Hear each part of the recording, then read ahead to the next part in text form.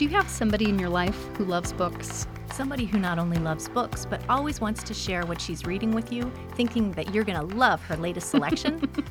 And inevitably, you just can't stand that book that they suggested. That's us! We both read a lot. Well, I don't even read, I listen. But we very rarely agree on what constitutes a good read. I enjoy books that build up new worlds, invite magic and mystery into our lives, because science fiction and fantasy rule. I listen to a variety, but it's all grounded in reality. You can keep your elves and space operas. I'll convert you someday. Welcome to our podcast. You're Making Me Read What? Your hosts on this monthly podcast are myself, Jessica, and my colleague, Christine. We're librarians who get a thrill out of a great book, but usually can't stand what the other person is reading.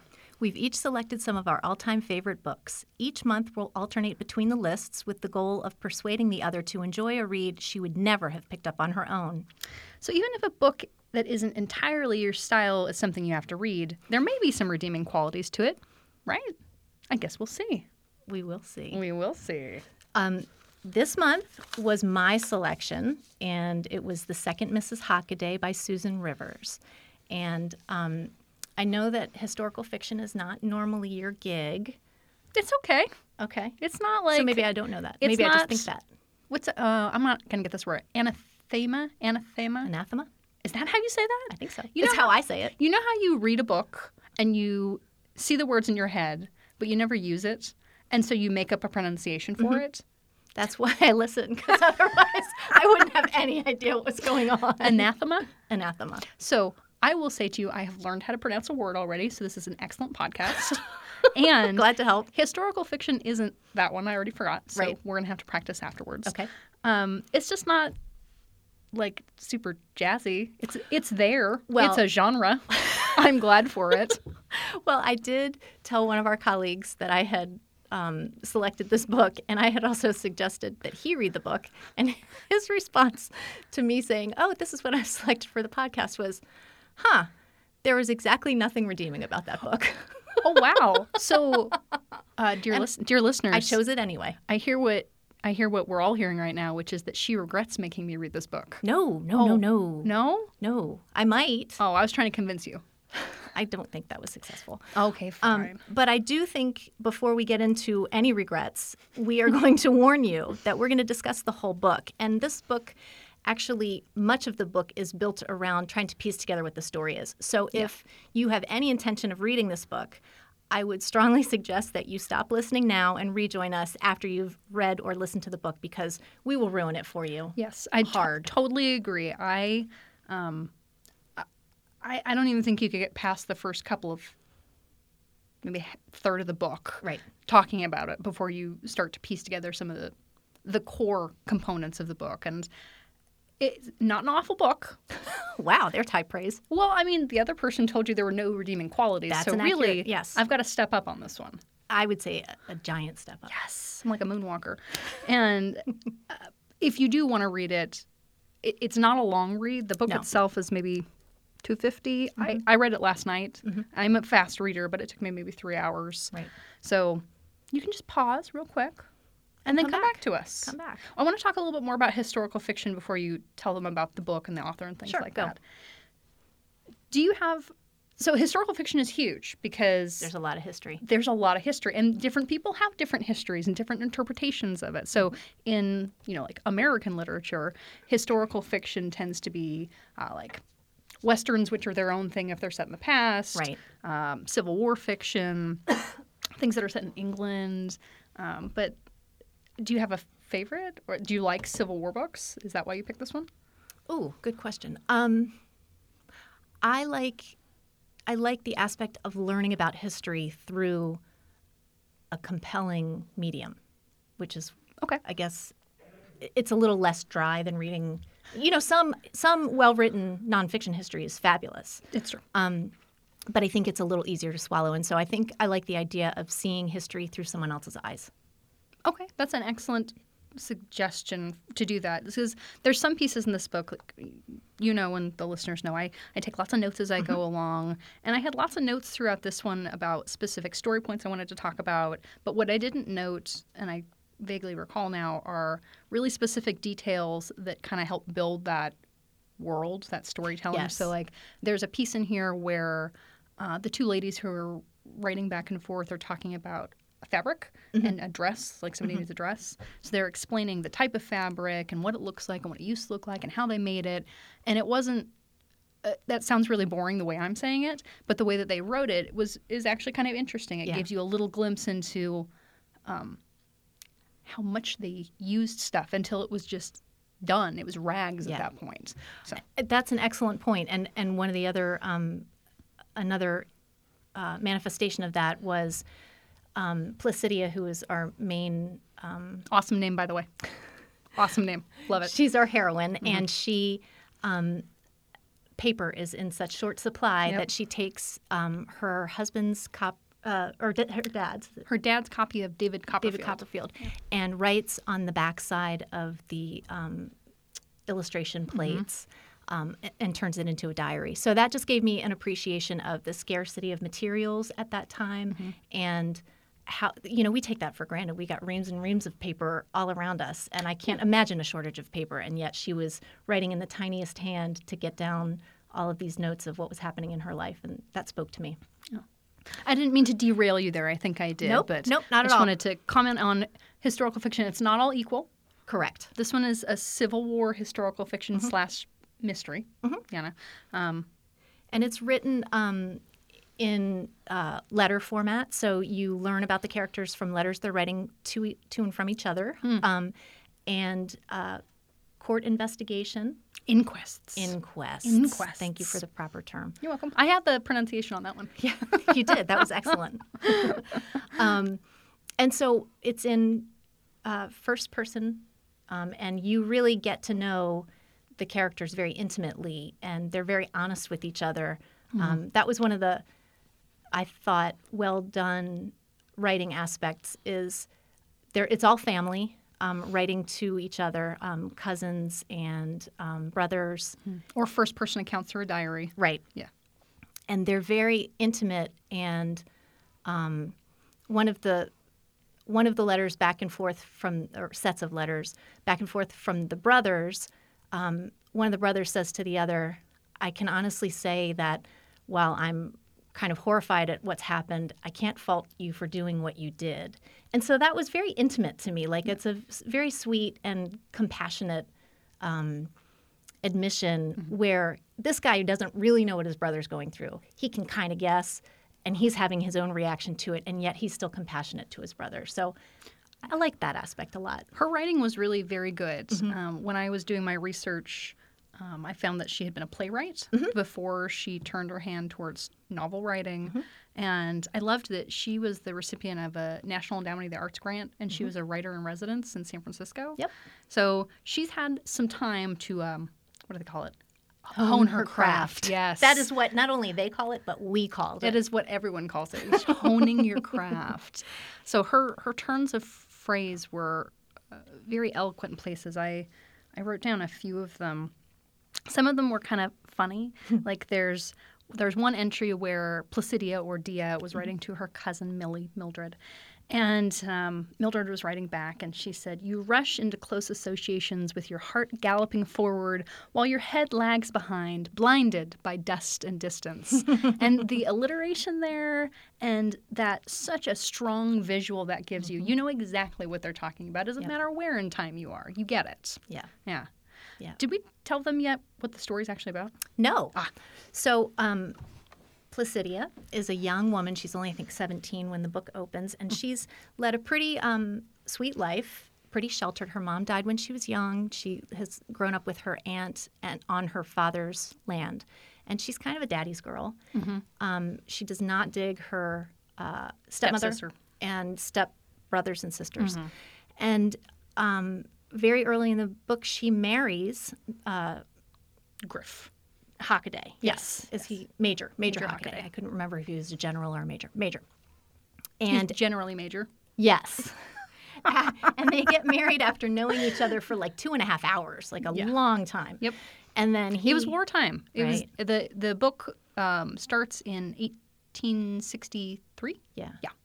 So he whisks her off to his farm, and that kind of starts the whole story. And then he's called back to war like 2 days later. And he leaves her on the farm with their house and field slaves and his infant son from his prior wife. Right. And that's why he was desperate to get married, because he knew that he had to go back to war and he had the son who needed care. Yes. And so she grows up a lot very quickly. Oh, yes. And she's left alone. Well, alone in the sense there are other people around her, but she's the one that has to make all these household decisions after having never run a household. Yeah. She doesn't have any idea what she's doing. She's led a very sheltered life. And over the course of the novel, you find out that something very tragic has happened to her. And it's so bad that this is not the worst part, that she is robbed by a bunch of bandits who are posing. They called him bummers. Bummers. And they're posing as they were posing as cavalrymen. Yes. And they tried to take food and all of the silver, any money. She had her gun. They had hidden. She was very smart and had hidden a bunch of coins in a jar that was then sunk into a vat of lard that they were carrying. And so anyway, she was almost raped by this gang. Yep. And luckily her field hands came in all at the same time and saved her from that. And then she goes to her in-laws. Well, let's not give it all away. Okay. We got to tell a little bit. But the story, the composition of the story, I thought was one of the most interesting parts of it, because the story itself was a quick read, and the mystery is fascinating and sad the further in you get. But the way that the whole book is set up is it's these letters back and forth, and then later it's diary entries, but it's letters told 2 years after Placidia marries Major Hockaday. Major Hockaday, when she's been jailed. Yes. For the presumed killing of her infant child that she had with someone else. Because he was away for 2 years. Because he was away for 2 years. And she had the baby in that time period. Yeah. And so the back and forth between the letters from Dia and her cousin, who's trying to get her to tell what happened. Right. And Dia has decided that she's not going to say anything. She's gonna hold her silence, and you find out later in the book why she's made that choice to do so. And then later on, you see the inquest documents where they're interviewing the major and a cousin of the family and Dia herself. And then the second half of the book is told like 30 years later from future children that the major and Dia have. So you know that she's not hung for her crimes, but you don't know what's happened yet. So the way that the author twisted the plot line so that you might have thought you knew what was going to happen, but you didn't know what was going to happen with the future characters, even if you thought you knew what was going to happen with Dia and Griffin. I thought that was really a nice way to form the story. Yeah, I thought it was well executed and creative. I thought it jumped around maybe a little too much. Like I would have liked a little more continuity, but maybe that was just my impatience. I don't know. I read it quickly. And the first couple of chapters, you flipped back and forth a lot, or I did. Yes. Because you're like, where am I? Yeah. Who's talking? Right. Who are these people? What timeline is happening? Right. So that was a little hard to get in there. But I didn't actually mind the storylines. I felt that they co-mingled more than they competed with each other. They built up. There was a lot of good in this book. There was a lot that I appreciated. This is not my normal style, but it was well written. Great language, interesting but sad plotline the further you get in that I did not guess what was going to happen. Right. The part that I thought brought the most value was the different perspectives of war and what it does to people, because having all of those competing viewpoints meant that you got to hear about what war looked like from Griff, because he was writing letters back to his bride about not having any food and having to eat the horse's corn in order to survive, and people who had been shot off at the knees and then survived and then got shot somewhere else, and these horrifying tales from the front lines. That's what you usually think of when you think about the horrors of war. But then Dia's stories about she's 17. Right. She is managing a 300-acre farm with servants that are slaves that are running away because they can, and Right. they should. And a baby that's not hers. A baby that's not hers. And having been with her husband for 1 night and 2 days Right. before he got called back, and not seeing him for 4 years. Yeah. That's a horror all into itself. I agree. And I think one of the things that it really illustrates is the vulnerability of women during war. Oh, yes. Any war. But it never occurred to me, all the time we hear about the American Civil War and all the atrocities that happen that go along with war. And I don't think I had ever really stopped to think about the vulnerability of the women who were left at home and the lawlessness, and all of the really valiant men were off fighting. Yeah. So it left the scoundrels at home. Yep. And they took advantage of that. Yeah, the phrase I wrote down was that they were pilfering, bumming, cheating, lying, and stealing from those who'd been left behind. Right. And it really, war is horrible. Feel what you want about why we go into wars, but the act of war is horrifying on the repercussions that it has on people and on the people that it leaves behind in a community, because you don't have enough people to survive the way you had before, and you have to make awful choices, and there's no doctors and there's no sheriffs, and so lawlessness starts to reign when what you're trying to do is create a more lawful state usually. Right. And there was one character in there that was only briefly mentioned, but further on in the book, she's been at this house by herself for, I don't know, a year now or something like that. And she gets invited to a party. Mm-hmm. So she pulled out her wedding dress because it's the only outfit she still has that's clean, kind of. She puts it on and she goes to this house party. And she's looking at this kind of juxtaposed view of what her life is right now with this town life that she left behind when she lived with her father. And one of the party guests is someone's fiance. And the person is just so vacuous that they have no idea why the war is going on or what's happening. They're just upset because they can't buy the things that they want anymore. Right. And the people that they wanted to have parties with are gone somewhere. Right. And, you can't really tell from the brief mention she has in the book if she's intentionally vacuous, like she's gone and she's not paying attention, or if she's been surrounded by people who have bubble wrapped her whole life so that she has no comprehension of why you go to war. Right. That's a whole nother aspect that can be just frustrating and horrifying. Absolutely. Yeah. One of the I want you to have time to tell me what you liked and did not like about the book. But one of the most visual moments that I had listening to this, and the reader, by the way, does a fabulous job. She's a really real. In fact, it's a man does the male characters and a female reader does the female characters, and they're both wonderful. But at one point, a slave is trying to assemble a gun while Dia is being attacked.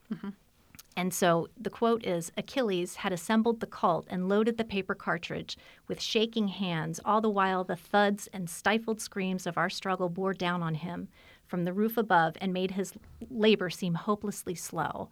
And I could just picture myself in a stressful situation. Now, clearly never that stressful, but stressful situation where you're trying to do something that requires some coordination, and he's in the dark, and the woman of the manor is being attacked, and he knows that, and he's the only defense, and he can't make his hands work fast enough. And I just, I got all tense, and it really resonated with me. I thought that was very excellent writing.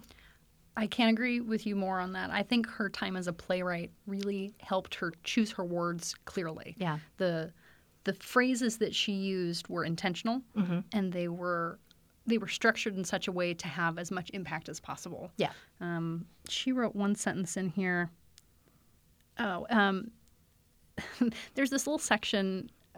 Dia has a stepsister, Agnes, and one of their cousins is talking about them, and it was like being snipey to other ladies. But one of the phrases they use is that I have been on the receiving end of that lady's perfidious mischief.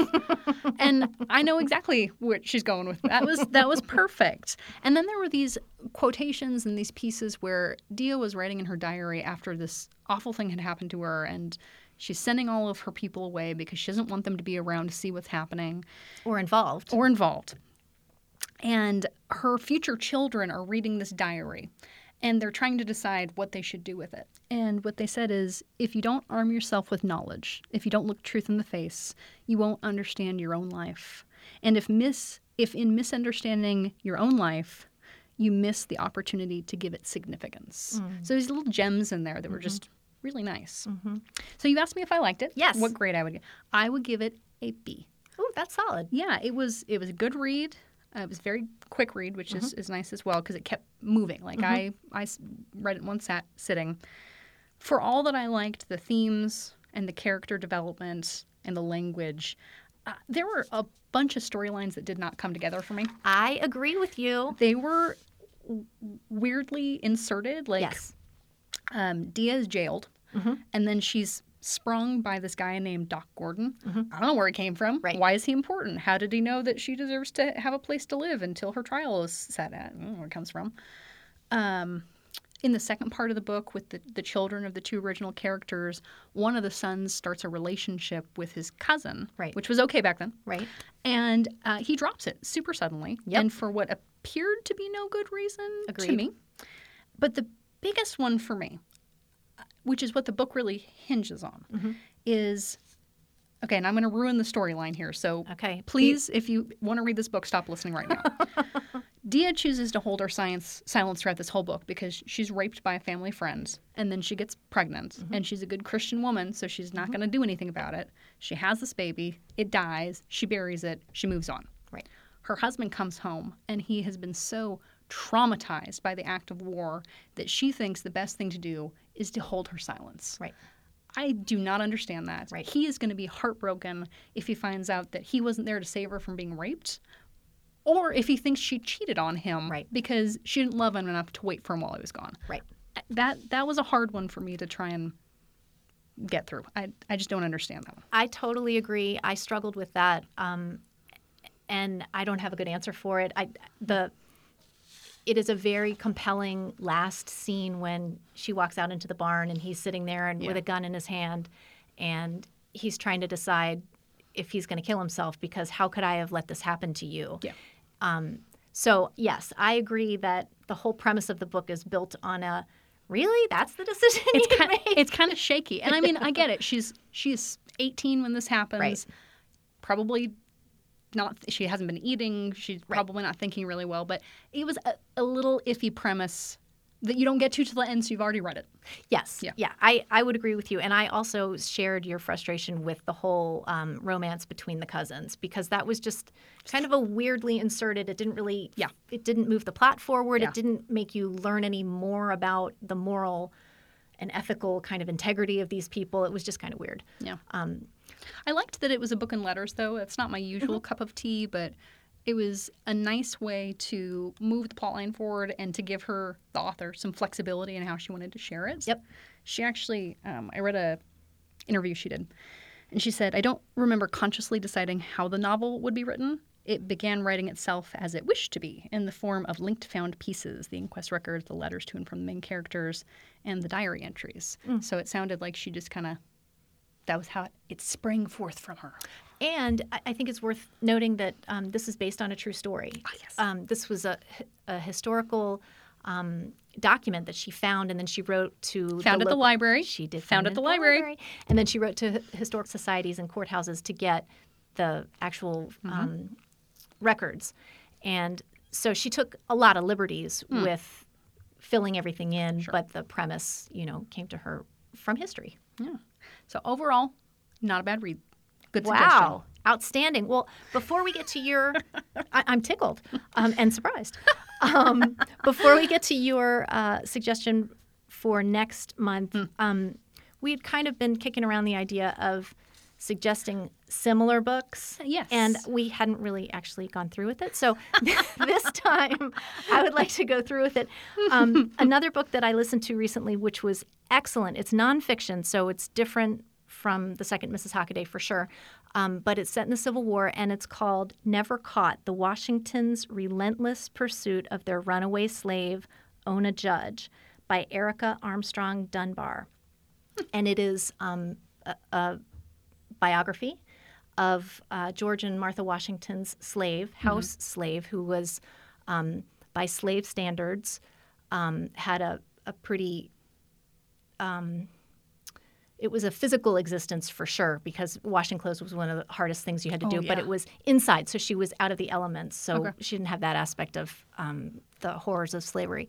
But she, even though she was treated fairly well, given the circumstances, freedom was more important to her. And the Washingtons could not understand that. And it's just this mind-blowingly weird, true thing about one of the forefathers of our country. So anyway, I highly recommend it. It's excellent. It's a ton of research. I haven't verified that it was all done correctly, but I will tell you that it was a National Book Award finalist for nonfiction, and it's the winner of the Frederick Douglass Book Award. Oh, so, and again, the title is Never Caught: The Washingtons' Relentless Pursuit of Their Runaway Slave, Ona Judge, by Erica Armstrong Dunbar. So, yes, that sounds like a fascinating read. No, listeners, that is not what we're reading next month. That is correct. That That is is not- not that a is not what podcast we're read. doing. No. It's just a suggestion if you liked the second Mrs. Hockaday. Yes, because it's my turn to pick the It book. is. And I have chosen a book that is not exactly science fiction or fantasy.